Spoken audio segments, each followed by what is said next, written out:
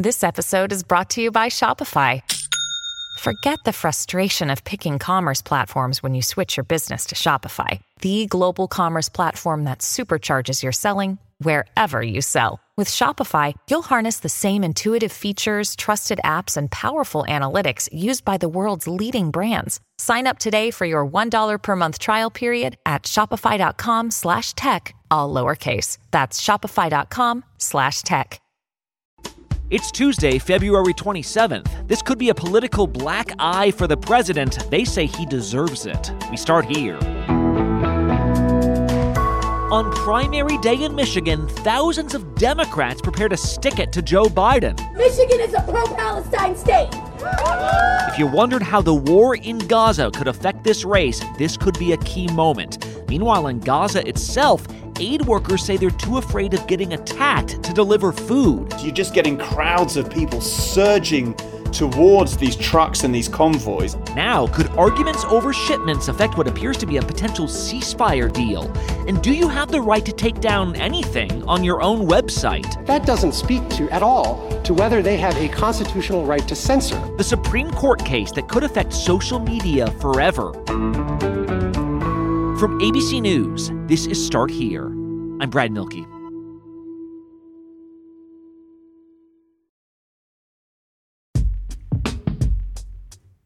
In a presidential election year, we often think of the first four contests as the most important: Iowa, New Hampshire, Nevada, South Carolina, which makes sense. Their voters do narrow the field. In fact, this year, you could argue they've decided already for the rest of the country. We know who the nominees will be. But today, Michigan holds its primaries, and this represents the biggest bona fide swing state we've seen so far. Today we're going to win the great state of Michigan, and we are going to win back the White House. Michigan was a key reason Trump won in 2016. It was one of the states Biden flipped in 2020. And I've always believed in Michigan. We have the finest auto workers in the world here in Michigan. You could argue, even if each of these primaries are foregone conclusions, they could give us real insight into who's resonating more with voters. And unlike New Hampshire, where there was a last-minute effort to show support for President Biden in a state where his name wasn't even on the ballot, there's something very different happening in Michigan today. In a place with more Arab Americans than any other state in the nation, lots of voters plan to use this moment as a chance to speak directly to Biden and perhaps weaken him politically as a result. Nathaniel Rakich is a senior elections analyst for our partners at 538. Nathaniel, what is happening here? Yeah, so there has been a pretty robust protest vote movement going on in Michigan among the Arab American and Muslim communities. Free Palestine! Free Palestine! There are at least two groups who are urging these people, and really everybody who will listen, to go out and vote uncommitted in the Democratic primaries. Vote uncommitted, and please demand a ceasefire now. That is actually an option on the ballot. You can basically say, I don't want any of these candidates, essentially. I want my delegates to the convention to go in uncommitted. Vote uncommitted to prove to him that you cannot kill our people and think that we will forget. The logic here is that that's sending a message to Biden, whose policies on the Israel-Gaza conflict, they're not big fans of it. And they'll kind of send him a message, perhaps embarrass him by giving a strong showing to uncommitted and basically the not Biden candidate. Right. How significant of a protest vote could this be? It's not like Biden's going to lose this contest, we think, to uncommitted, right? So, what could the implications be? No, exactly. And certainly, we shouldn't say that dissatisfaction with Biden on Gaza is limited to the Arab American or Muslim communities, right. But it is worth noting that only 2% of Michigan's population is Arab American. So it is a small fraction, although probably a larger portion of the Democratic Party electorate. To give you an example, so one of the groups Listen to Michigan has said that their goal is to get 10,000 votes for uncommitted. The other one, Abandon Biden, has said 20,000 votes. But in kind of the grand scheme of thousands of votes, Biden is still probably going to win this primary with somewhere in the 80s. Well, and 20,000 votes. Important to remember that back in 2012, Barack Obama was running unopposed. 20,000 Michiganders voted uncommitted then, too. So should we just see this as, people are going to use these opportunities to show dissatisfaction all the time? Or is this president particularly vulnerable on the Gaza issue with his base of Democrats? Yeah, I mean, obviously, Democrats aren't super enthusiastic about him. When I saw him speak, it just seems like he aged quickly. Whether it's because of his age or maybe a perception that he hasn't gotten much done in office. I think that people are for Biden because they're just so anti-Trump. But among the Arab American and Muslim communities, it really is about Gaza. This is the issue that they will just come back to time and time again. We don't support our U.S. tax dollars going towards Israel to ethnically cleanse Palestine. It is basically the number one issue, the number two issue, and the number three issue. The point is enough. End of the day, that Joe Biden failed himself. In especially Metro Detroit, there are a lot of Palestinian American communities, some Lebanese American communities whose families may also have been touched by the conflict. Obviously, Lebanon, right on the border there with Israel. You wake up every day on social media, on the news, getting phone calls from your loved ones at home, whether it's from Palestine or Lebanon, saying that they don't feel safe from Israeli attacks. They have family back there. A lot of them have family members who have died. It is an all-consuming issue, and they see Biden as someone who is really embracing Israel and not showing kind of enough remorse for the plight of the Palestinians. Michigan is a pro-Palestine state. So I voted for Biden last election cycle, and I won't be voting for him this cycle. There was a recent poll that was conducted by John Zogby Strategies of Arab American voters, and it found that they disapprove of Biden's response to the violence 67% to 26%. So pretty decisive dissatisfaction there among this community.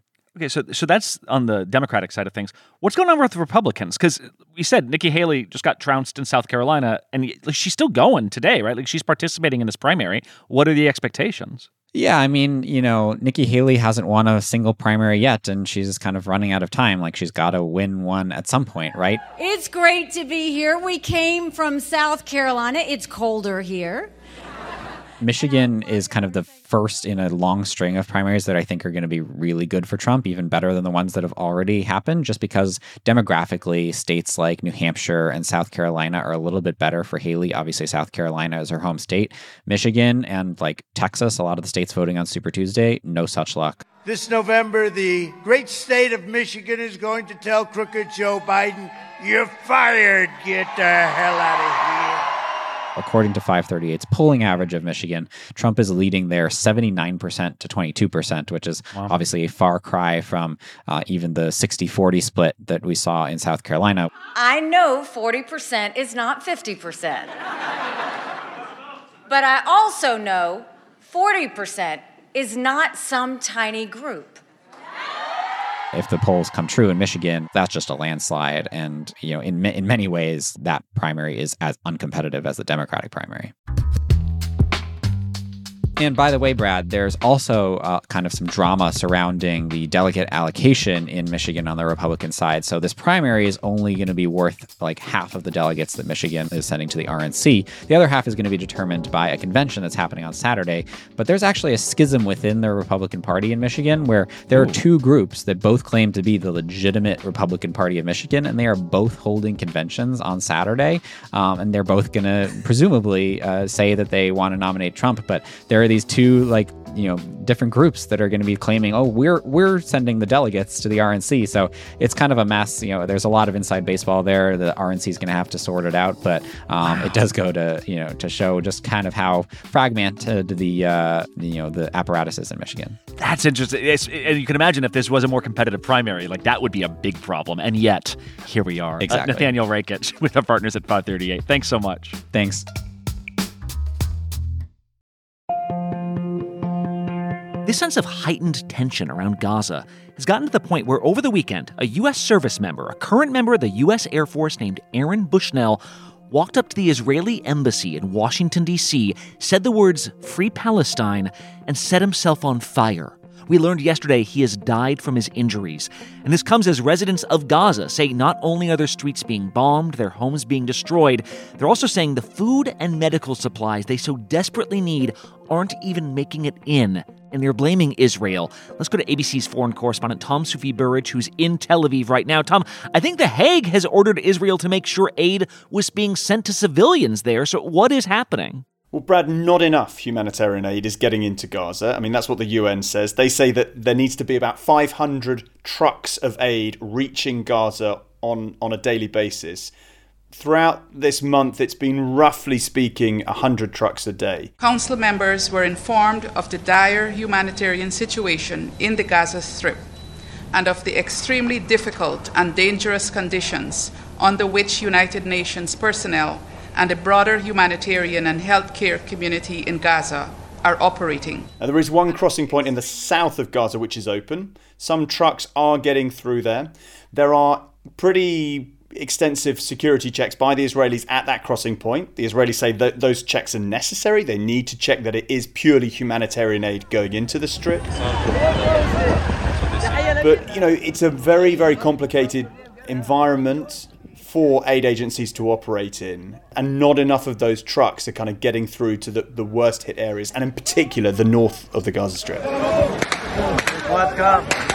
mean, up in the north, you know, there is some fighting. It's more limited. The war is wound down a bit up there, but the communities are much more cut off. I mean, you've got that only one crossing point which is open in the south, so getting that aid right up to the north is all the more hard.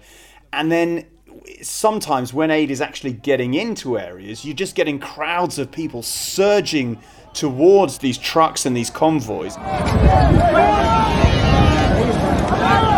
And it's almost creating a dangerous dynamic on the ground for the crews and the employees of those aid agencies taking in that aid. Well, right. In fact, to the point where the UN World Food Program is now saying, like, they're pausing aid shipments into Gaza. They're like, we can't work like this. I think Jordan is even organizing airdrops of food. But what I'm not hearing is, like, there's the Israeli military blocking shipments or something, right? So what is the complaint here? Like, how is Israel complicit in the eyes of these Palestinians? I mean, it's a myriad of factors why getting aid into the areas where there's the greatest need is incredibly hard. I mean, look, the Israelis control the crossing points, so they've got their security checks. There's the broad security environment, i.e. Israel is still conducting a military campaign. And on top of all of that, just to complicate things further, some Israeli citizens are, off their own back, going down to Kerem Shalom, this one crossing point in the south which is open, and they're actually physically trying to block aid getting in. They say that any aid that gets into Gaza ultimately ends up in the hands of Hamas and helps Hamas, who they deem to be a terrorist group. So it's a complicated picture. Wow. And that makes me wonder, Tom, when we talk about ceasefire negotiations, because those are ongoing, right? And it makes me wonder, like, is aid has been part of these talks, right? So, I mean, is it considered at this point a bargaining chip or like a mandatory thing to, you know, save many, many lives in Gaza? There's no doubt an increase in the flow of aid into Gaza is a condition that Hamas wants for a ceasefire to take place. My national security advisor tells me that we're close. We're close. It's not done yet. And my hope is by next Monday, we'll have a ceasefire. What we've had in the last couple of days is a framework agreement which Israel, an Israeli official telling ABC News that Israel is willing to accept. That framework would see roughly 40 hostages being released. It would see a 6-week ceasefire. We're talking about the hostages that could be released, maybe the elderly, the sick, possibly female Israeli soldiers, not male Israeli soldiers being held by Hamas. In return, Israel would release hundreds of Palestinian prisoners. And according to this official, the IDF might redeploy its troops to different parts of the Gaza Strip, but it would not withdraw its forces completely from Gaza.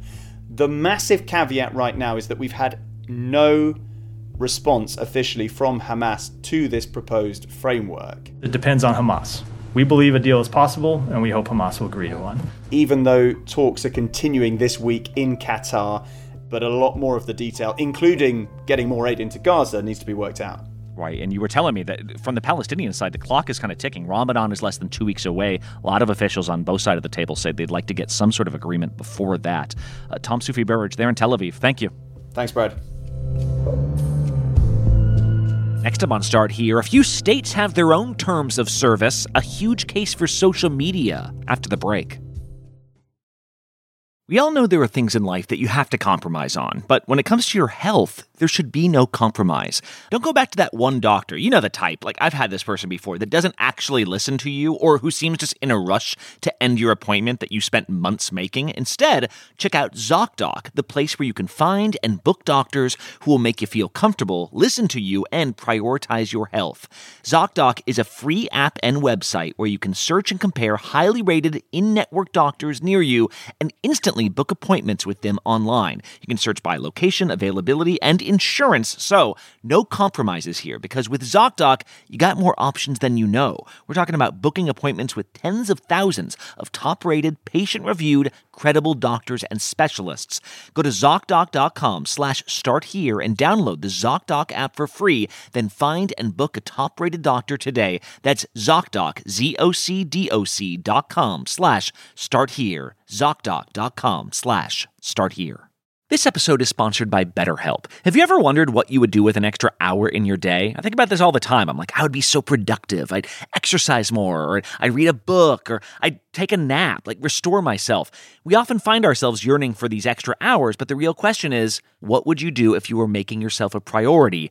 Well, how about therapy? It can help you discover what's important so you can make the most of your time. If you've ever benefited from therapy, you know how transformative it can be. It's not just for those who have experienced major trauma. Therapy empowers you to learn positive coping skills, set boundaries, and become the best version of yourself.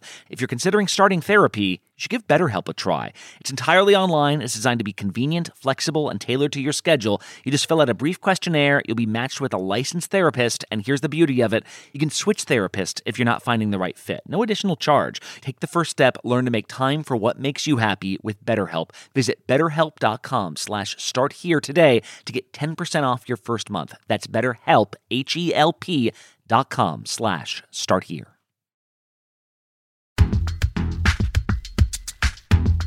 Imagine if you were on YouTube right now, and the homepage was just a random sampling of its videos, right? A music video, a DIY tutorial, a French advertisement, a 3-hour stream of someone's turtle, just pure chaos. For companies like YouTube, that is poison. They know you want to watch certain stuff more than others, which is the point of these algorithms that kind of curate your homepage. If you don't speak French, you won't see French videos anymore. If you don't like politics, you won't get conservative talk shows pushed your way.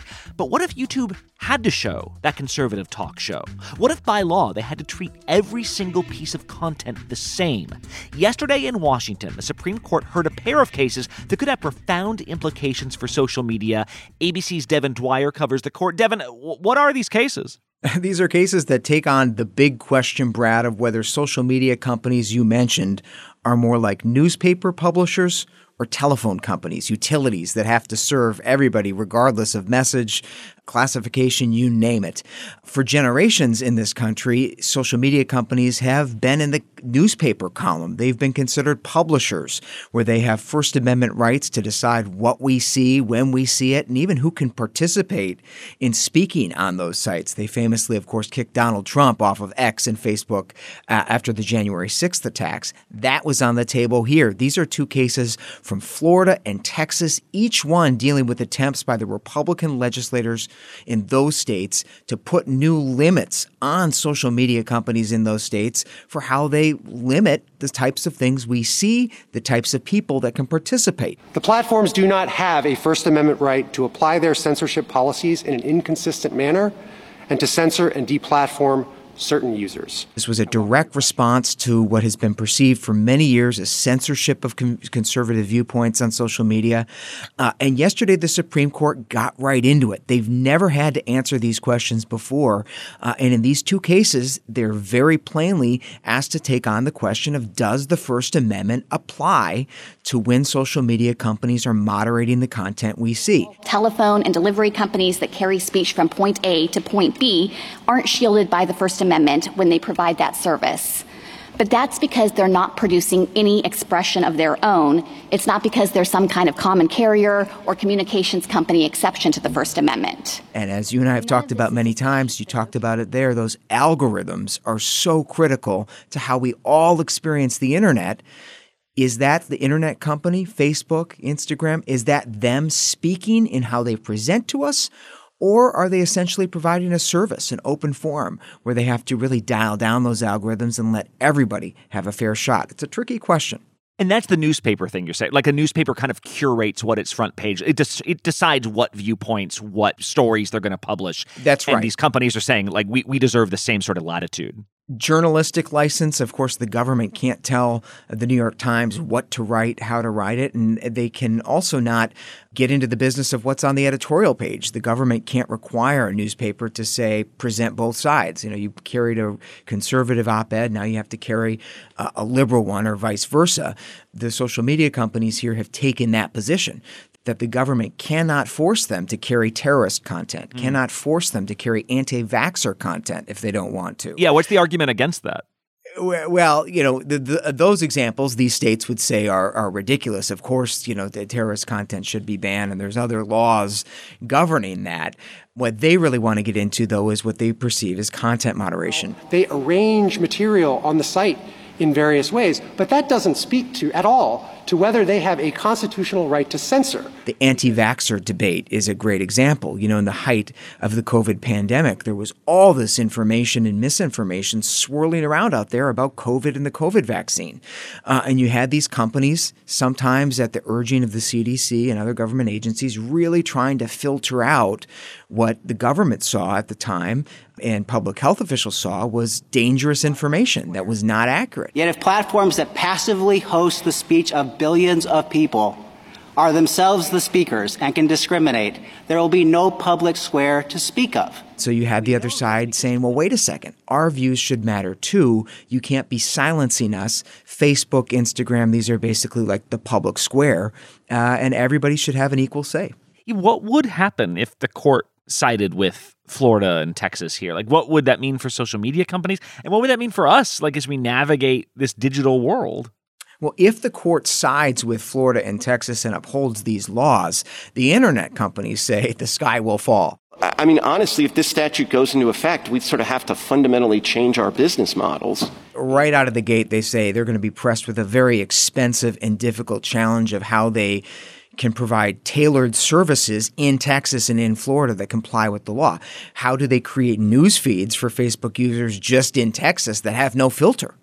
And vice versa in Florida. How can Facebook and X enforce their rules about what people can and can't say in most of the country, but not enforce them in Florida? So they'd be faced immediately with a very practical challenge. But for the rest of us, if we're living in those states, the internet companies say it would mean a very complicated and unpleasant user experience. There would be no filter on what comes through the feed or the search results that you type into Google or the search box on any of those apps. They say everything would have to be presented. Because, you know, these same companies are getting hammered by people that say we're not doing enough to keep material that's harmful to children off of these sites. And yet these laws make it impossible for us to keep material that's harmful to children off of our sites unless we take so much material off of our sites that nobody can say that we're not being inconsistent or not discriminating. And Facebook, Google, they're multifaceted platforms. I mean, Facebook has the messenger function, which is like email. And so there was a lot of concern. Can Facebook limit what types of messages are being sent? Can they get into that game? I take it your view then is that providers can discriminate on the basis of political views, religious beliefs, maybe even race? There was almost a divide, Brad, among the conservatives. I mean, traditional conservatives stick their nose up at more government regulation. So here you have two Republican-led states regulating private businesses, and you had Chief Justice John Roberts asking aloud. We're talking about the First Amendment, whether our first concern should be with the state regulating what we have called the modern public square. But at the same time, you had justices like Samuel Alito and Clarence Thomas who have long been skeptical and outspoken against these behemoth social media companies, particularly in like how they've treated conservatives, take a much harder line towards them. So what is the algorithm saying? I don't know. I'm not on any, but what is it saying? At one point, Clarence Thomas, kind of funny, acknowledged he wasn't quite sure how the algorithm actually works on these sites and what it actually, quote unquote, says. Is it actually speech to have an algorithm, filtering content, he asked. It drew a little bit of a chuckle from those in the courtroom. But his point is maybe that isn't covered by the First Amendment and that these companies actually should be regulated by the government. Yeah, there's always these moments where the justices don't sound super hip with it. Then all of a sudden I'm like, well, I don't know what the algorithm says either. I don't know any of this. All right. Devin Dwyer, thank you so much. Thanks a lot, Brett. Okay, one more quick break. When we come back, the doctors are out. All of them. One Last Thing is next. Hey, I'm Andy Mitchell, a New York Times bestselling author. And I'm Sabrina Kohlberg, a morning television producer. We're moms of toddlers and best friends of 20 years. And we both love to talk about being parents, yes, but also pop culture. So we're combining our two interests by talking to celebrities, writers, and fellow scholars of TV and movies. Cinema, really. About what we all can learn from the fictional moms we love to watch. From ABC Audio and Good Morning America, Pop Culture Moms is out now wherever you listen to podcasts.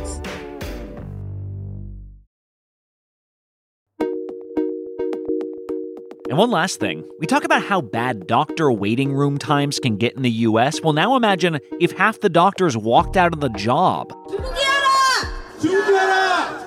Right now in South Korea, 10,000 doctors are on strike. This is about 2/3 of their residents and interns, the young doctors that are often the first person to check you out before a specialist gets involved. For the last week, appointments have been canceled, surgeries and cancer treatments have been delayed. An 80-year-old woman died by cardiac arrest last Friday after 7 hospitals turned her away, saying, we just don't have the staff to treat you. It's gotten to the point where the country's prime minister has issued a threat. Get back to work by Thursday or face suspensions, fines, potentially go to jail if your patients are affected. How did it all get to this? Well, right now, there are drastic doctor shortages in South Korea, particularly for some of the less lucrative areas like pediatrics. Parents routinely have to scramble to find someone to care for their child. The government said, all right, let's get more doctors, and announced a plan to double enrollment at their medical schools. They're offering incentives to people who want to study pediatrics. But these current doctors said, that's not going to fix the problem. According to them, the reason students don't want these jobs is because conditions are terrible, and that's not going to change with crowded medical schools and still underfunded facilities. If anything, they say this is a political band-aid ahead of April elections. Critics of these doctors, though, say the only reason you guys are striking is because you're in a profession where you're highly sought after, you're paid better than the average Korean, and now you see 10,000 new doctors about to flood into your profession. You guys are just worried your monopoly's going away. Whoever's right, this is one of the few weeks of the year that Americans can look at another developed country and say, you guys really need to get your medical system figured out. Okay, I think I figured something out, because I always ask you guys for ratings and reviews. I think I'm learning that if I name check those of you who have given us a rating and review on Apple Podcasts, the rest of you are like, oh yeah, I should do that. Well, fine. I'm not above that. Elizabeth says for years she avoided news because it was too stressful. Now she's found Start Here and loves it. Glad you're here, Elizabeth. Zeph says this is the best news team. I agree with Zeph. And user Stace Ken, maybe it's Stacy N. Ken, I'm not sure, says Brad always asks us for ratings but never tells us how to do them. Obviously, you figured it out, Stace, eventually. For the rest of you, you can open your phone right now, you open the podcast app where you are listening to my voice, click the title of our show that's there in purple. That'll take you to our show page. Scroll down to the ratings. There's a spot for you to type in how helpful you think we are, whether it's with the news or just phone directions. I'm Brad Milkey. See you tomorrow.